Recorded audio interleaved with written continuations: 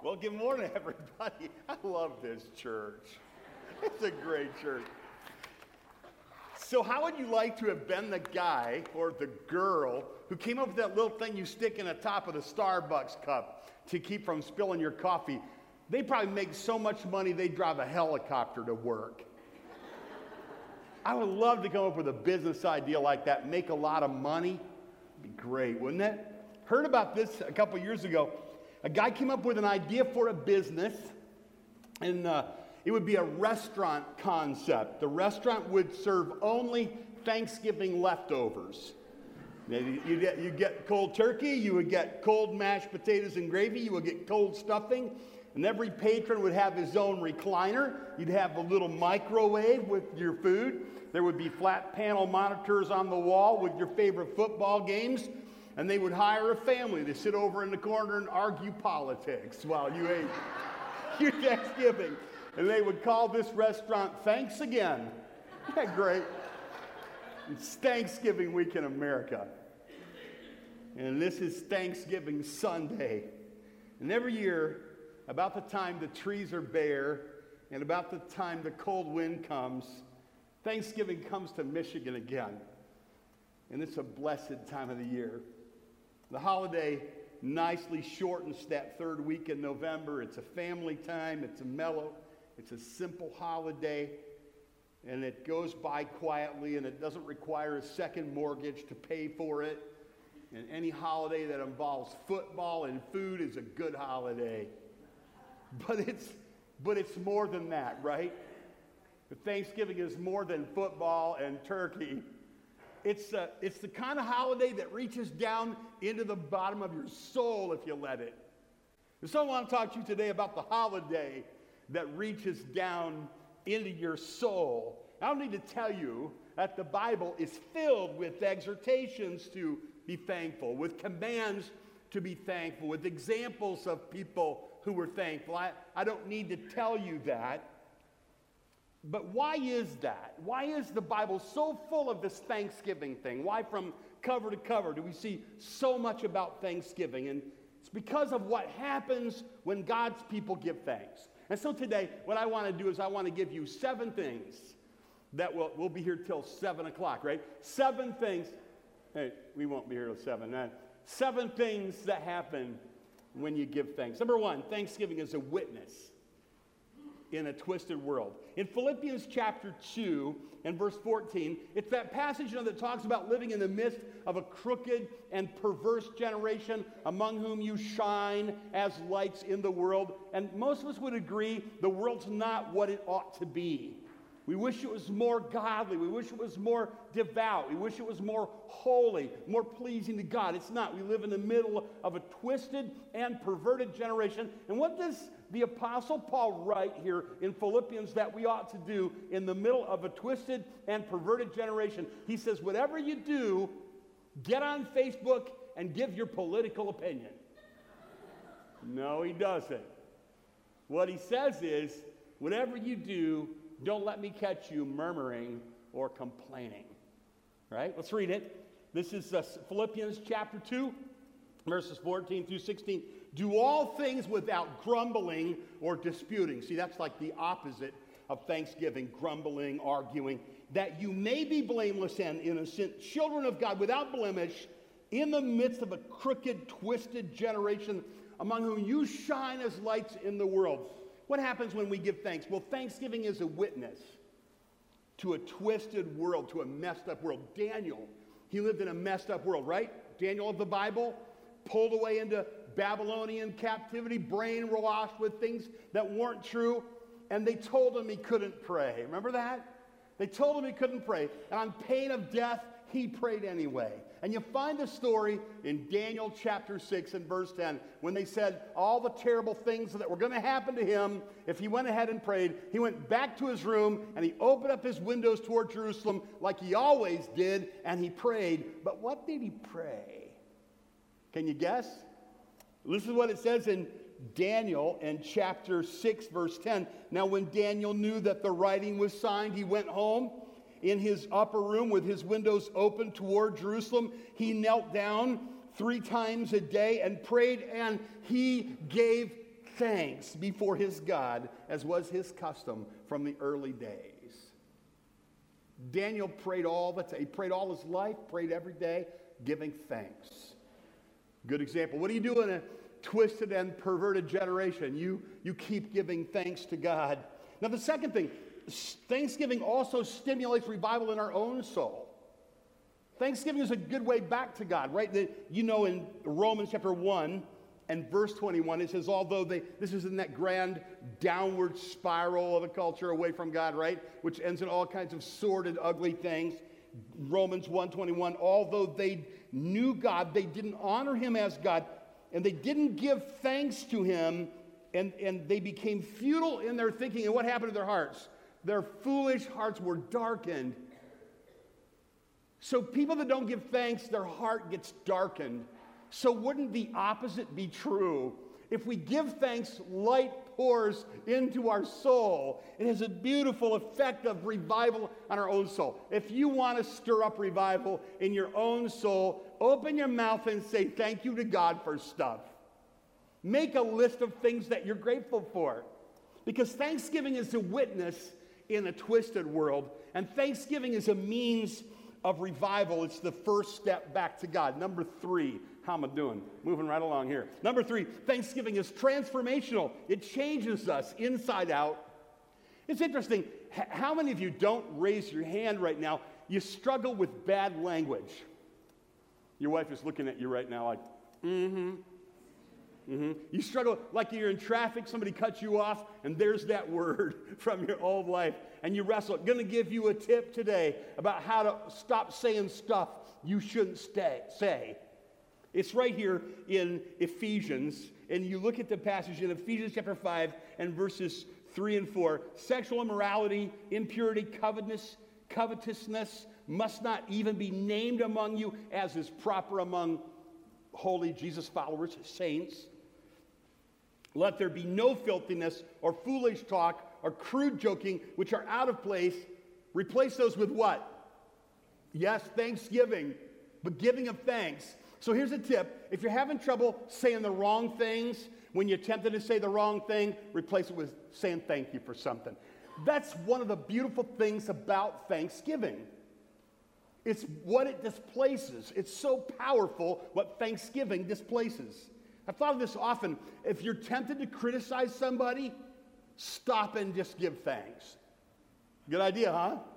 If you're tempted to complain about your circumstances, stop and give thanks. Thanksgiving is powerful because of what it displaces. If you're tempted to covet things you don't have, stop and thank God for what you do have.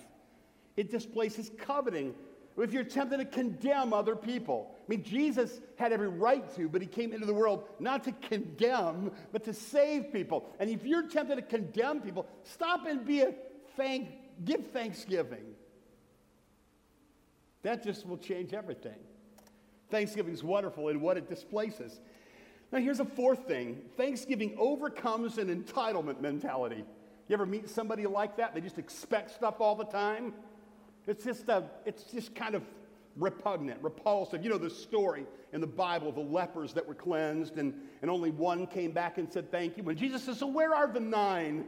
Luke 17:11 through 19. And you remember back in Luke 15, the famous story of the prodigal son. He's in a far country, and when he comes to himself, when he starts thinking, he realizes all the things that he had that he never realized he had. And he starts to remember, man, the servants in my father's house ate better than I do. That's what happens, when Thanksgiving comes into your heart. It helps you to realize you don't deserve anything but I was complaining this weekend. My wife said to me, and if you've heard my preaching, you know where I'm coming from here. I was complaining about something. I forget what it was, something small, And my wife says, well, you're not in hell. Because we deserve to be in hell, right? So if you're not in hell, it's a good day, right? So we got something to thank the Lord. That's tough being a preacher because you get your stuff preached back to you. And it's especially painful. Anyway, Thanksgiving overcomes this entitlement mentality. I had dinner with a Chinese man once, and I took him to have some American food. I said, do you want to go to a Chinese restaurant, or can I take you to an American restaurant? He goes, I think I'd like to go to an American restaurant. I'm like, that's good. So I took him to Bob Evans like you do, right? And we ordered chicken noodles, people. Chicken noodles. Put it in your notes. Yeah.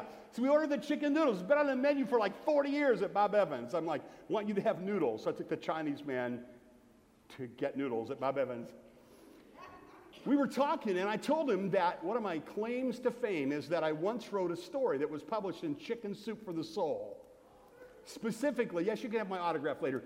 Specifically, it was published. That was a grand reaction. That's what you really hope for.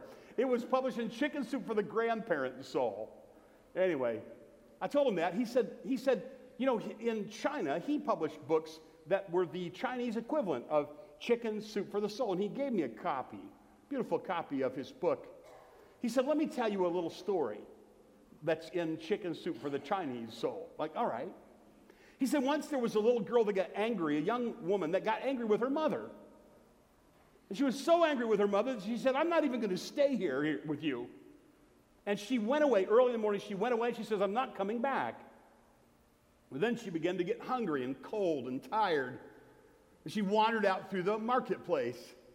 And when she was especially cold and hungry and tired, she found a little old lady there in the marketplace selling noodles.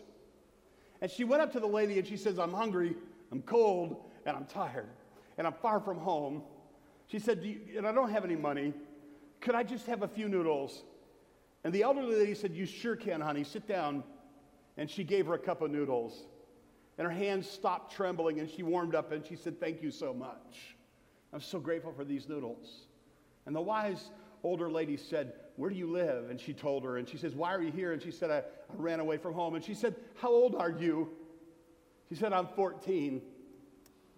And the old lady said, you're 14. That means for 14 years, your mother has fed you every single day. For 14 years, your mother has made sure you have clothing and shelter, and she's given things to you. And now you got upset with her, and you came here to me, and I gave you a cup of noodles, and you said thank you. You need to go home, and you need to thank your mom for those 14 years that she's taken care of you. An entitlement mentality is driven out of our hearts when we give thanks. Number 5, Thanksgiving is also being like Jesus. And that's what this is all about around here, right? We want to be like Jesus.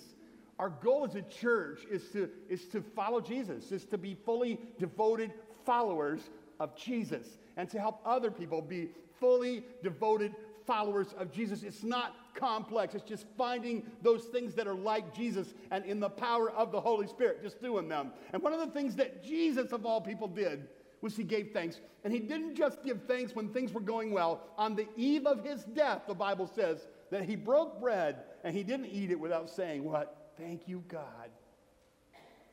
That is, by the way, when I was a kid, I always wondered, why don't we pray after we eat instead of before? I've always thought that, number one. And number 2, why do we close our eyes? Scripture and verse, Mom. Where does it say we have to close our eyes? Well, anyway, so, but I did discover that Jesus prayed before he ate. He probably prayed after he ate too. But this is what it says there in Mark chapter 14 and verse 23. Took the cup, and when he'd done what? When he had given thanks. He gave thanks on the eve of his abandonment, his betrayal, his torture, his death. He was still thankful, even though he knew he was facing something hard. Thanksgiving it's Christ-like. Now here's something else. Thanksgiving connects us with the communion of the saints. It connects us with other believers that all around the world and back through time. Maybe you've heard of that phrase, that we believe in the communion of the saints. In other words, like our sister Karen Palmer. She was always here. She raised her girls. She and her husband raised their girls right here. Loved Jesus, taught the Bible, led the choir, the children's choir. And now she's gone to be with the Lord, but she's not dead. She's alive with God. And she's still our sister, and she's beholding the face of her Savior, and we're in communion with her in the sense that this is the communion of the saints. And how do we do what they were doing? We give thanks. That's what they're doing. They're beholding the face of their Savior. They're giving thanks to God. And when we give thanks to God, we're doing what they're doing. This is connecting us with the communion of the saints. It's when we gather together in an assembly, all the way back through the centuries of godly history, people have looked forward to a place of assembly where they can just openly declare that God is their God and that they're grateful for him and that they owe him their life. This is one of the reasons why we assemble, so that we can with other people say, God is my God. Jesus is my Savior. I'm grateful for all that he's done for me. This is good for your soul to do that. And this is what God's people do. Listen to Psalm 22. Verse 22 and verse 25. I will tell of your name to my brothers. In the midst of the congregation, I will praise you. From you comes my praise in the great congregation. My vows I will perform before those who fear him. Psalm 111 in verse 1 says, I will give thanks to the Lord with my whole heart in the company of the upright, in the congregation. The Bible is teaching that there's something that happens to us when we join with the saints who've gone before us and the saints who gather around us, and we give them thanksgiving and praise. It's good for your soul. It goes down into your soul. Psalm 116 verse 18 says, I will pay my vows to the Lord in the presence of all of his people. And then you know this, when you get to the end of the Bible and you have the narrative, you have the story in the end of the Bible. In Revelation chapter 5 and 6, of course, 4 and 5. And verse 7, chapter 7, verse 12 says, Amen. This is a grand chorus of angels and living creatures and elders and saints are all bowing down and saying, Amen, blessing and glory and wisdom and what? Can you guess? Thanksgiving, blessing and glory and wisdom and through the echoing ages of eternity, we will be doing this. We will be giving him thanks. And what will we be giving him thanks for? These saints that were singing and praising him were not those who'd never gone through hardship. They were often martyrs. They were persecuted. They'd gone through heartache. Maybe you've gone through much heartache in your life. Nobody gets through life without getting beat up a little bit, right? And you think, well, I would say thank you, but things aren't the way that I wish they were. Can I ask you this, what's the root of your thanksgiving? You see, the root of your thanksgiving, it's rooted in things that can never be taken away from you. And when they're giving him thanks in heaven, they're not saying, God, thank you so much that I owned a new Ford. They're not saying that. They're not saying in heaven, thank you, Lord, that my marriage was absolutely perfect and everything worked out great for me. That's not what they're giving him thanks for. They're on their face saying, praise to the Lamb. It's all redemptive. It's about the cross. It's about their salvation. That's at the heart of everything. That's what can never be taken away from you. And that's the root of our thanksgiving. It's our relationship with God through Christ. Amen. Blessing and glory and honor and wisdom and thanksgiving and power and might be to our God forever and forever. Now here's the last one. In verse number 7, thanksgiving is a pleasing offering to God. Thanksgiving is a pleasing offering to God. It's giving God something that pleases him. And that's what it says in Hebrews chapter 13 and verse 15. Therefore, by him let us continually offer a sacrifice of praise to God. That is the fruit of our lips giving thanks to his name.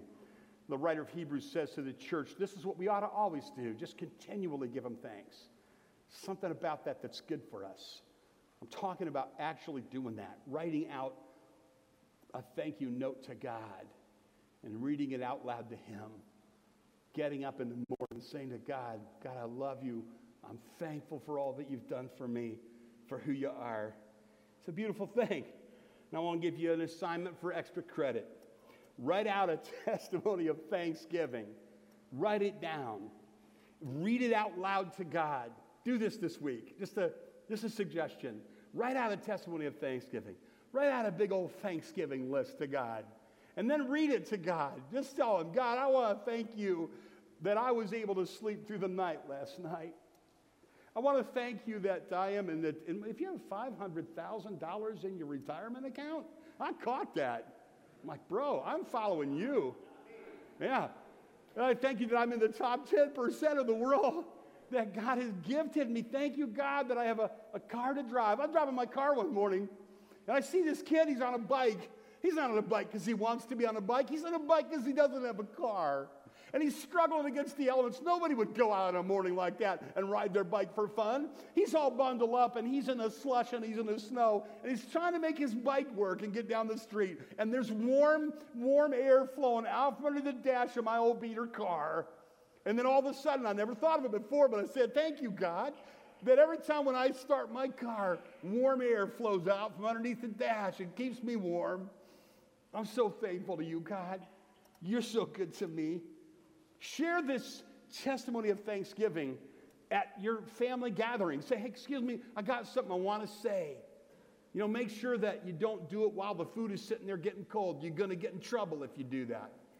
But like, ask the ladies, when is it going to be done? You know, time it up and then say, I got something I want to say.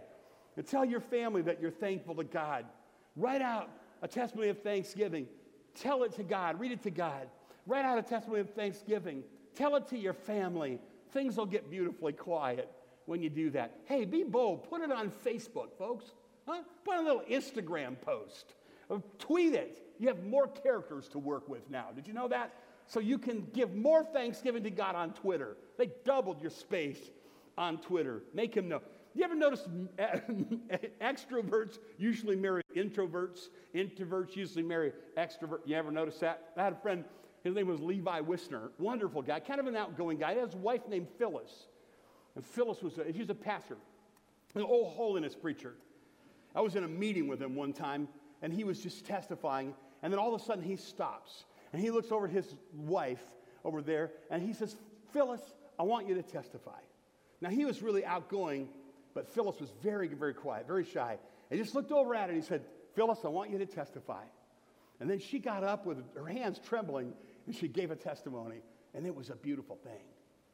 I thought, that's good, I'm going to do that. Lois does not like to speak publicly, but I'm telling you, she's sick today. But if she were, wouldn't be telling her to testify, she would beat me up. And we got to be on good terms. It's Thanksgiving. I want to eat well. But, you know, what's like, I said, I'm going to do that. Every once in a while, I'll say to Lois, honey, I want you to tell about how you came to know the Lord. And she's not going to deny her Lord. So up she stands on her feet and just very quietly starts to tell about her love for the Lord. It's such a beautiful thing when even in the simplest words, you just tell God how thankful you are to him, especially for your salvation, that he forgave you, that you have eternal life, and all the other things that he's given to you. Thanksgiving is a witness in a twisted world. It's a means of personal revival. It's transformational in speech and spirit. It overcomes an entitlement mentality. It's Christ-like. It connects you with the communion of the saints, and it's a pleasing offering to God. So I would say Thanksgiving is a pretty good idea. And that's why the Bible is so full of that. And my daughters, I have 4. We have 4 boys and 4 girls, as you probably know. And I always said to the boys, you guys ought to throw your guitars in the trunk, or gently place them in the trunk, and you ought to go west, and you ought to, like sing on the streets and in churches and stuff like that. You ought to just camp your way out west, and they always wanted to go out west and sing. And what the problem was, the boys never pulled that off, but the girls were listening, and they said to me one day, we'd like to do that. And I'm like, no, you can't do that. You're girls. Oh, yeah. Like, I'm kind of afraid if you go out, I'm afraid. And they go, well, we'll take Mom with us. I'm like, you're good then. But they went to Kentucky. They did this. They took their bluegrass music, and they went down to the mountains of eastern Kentucky, where my wife is from, where the folk there love their bluegrass. And a lot of the young people aren't singing bluegrass. So 4 young girls singing bluegrass music was endearing to the people in the mountains of Kentucky. They were invited all over the place to give their testimony and to sing. I said to the girls, I don't want you to just go down there and sing. I want you to tell them your love for Jesus when you do. So I want you to sing a song, and then I want one of you to testify. And then I want you to sing, and then another one, and I want everybody to testify. Everywhere you go, I want you to sing. And even in the simplest ways, I would suggest that you let the people know that you know Jesus and that you love him. And they did that. And even Hope was a little tiny then. And they went through the mountains of Kentucky, and they sang in these little churches with the most unique names. Now, one day, they were up in the mountains of Kentucky, and they were singing at a little church. And between the songs, and in that particular day, Lois was with them, and Lois's mother, Aline Hatton, was with them. Now, Lois is shy, and her mother is painfully shy. Now, they're there, and little Hope, they sing a song, and Hope gives her testimony. Then they sing a couple more songs. Holly gives her testimony. They sing a couple more songs, and Hannah gives her testimony. They sing a couple more songs, and Heidi gives her testimony. They sing a couple more songs, and they quit. And the pastor's heart is full. He gets up, and he says, this has been such a wonderful night to hear these songs and to hear these girls give their testimonies. I think I'd like to hear their mother's testimony. And without any hesitation, Lois just got to her feet. And she said, I love Jesus with all of my heart. I'm grateful for him. He's been so good to me. And she sat back down. And then the pastor said, it's been so wonderful to hear the girls' testimonies and to hear their mother's testimony. I think I want to hear grandmother's testimony now. And when he said that, things got really quiet. My daughter Holly is probably the most verbal of all the girls. She thought, I'm going to stand up and bail Grandma out. She started to get to her feet, but Grandma got up first. And Grandma Ellie gave a beautiful testimony there in those mountains of eastern Kentucky to her people about how God's walked with her all of her life, even though her life has been very hard. And they were walking to the car afterward. They said, Grandma, I can't believe you did that. She said, these are my people. I want them to know I love God. We stand up, we're going to sing before we go.